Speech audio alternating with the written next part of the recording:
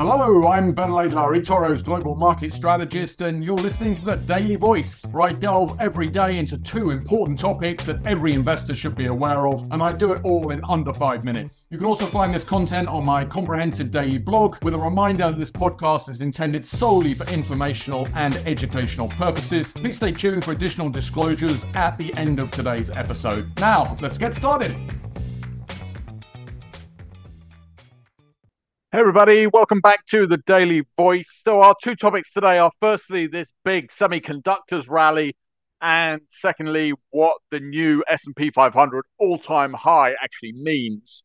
So to start, semiconductors are leading the market again. They've continued to soar, the most of all industries, up this year in the lead as they did in 2023. The US chip stocks up 10% this year, led by Nvidia's 20% surge, with the spreading AI adoption really just the icing on the cake of a recovering chips industry. So we've seen AI dominating the Consumer Electronics trade show. We've seen Hewlett's $14 billion buy of Juniper Networks, which is all about AI, all the way through to retail investors in our latest survey showing that they're still very keen to buy more AI stocks. And this is coming just on top of a recovering smartphone market and the clearing out of the post-pandemic semiconductor chip inventory glut. So inventory forecasts are now for a rebounding 13% sales growth this year, with foundry TSMC seeing potentially a lot more than that at up to 25%. Now, clearly industry valuations have massively re-rated. There's now a big premium of about 33 to 35% to the S&P 500 valuation, and that's even higher versus its own 10-year average. But this is being supported by the very, very strong earnings growth. Earnings have risen something like 50% in the past year. So it's really all eyes on this earnings season if that momentum can be continued.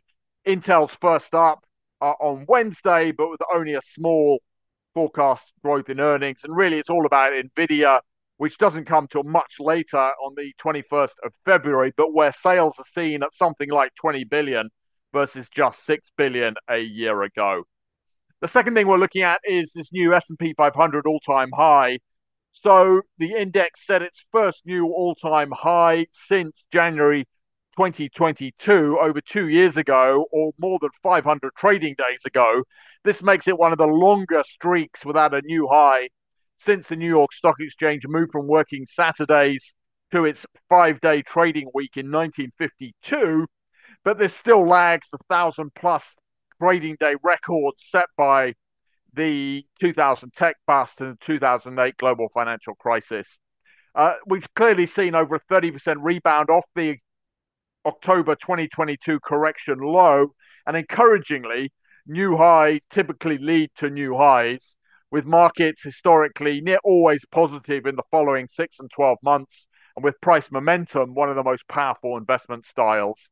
And our research shows that these technical drivers can matter as much to investors as the twin fundamental drivers we see driving more upside this year, namely the coming interest rate cuts and accelerating earnings. So that's it. Please like and subscribe us. Go to eToro Plus for more, and we'll chat tomorrow. Thanks very much. Bye.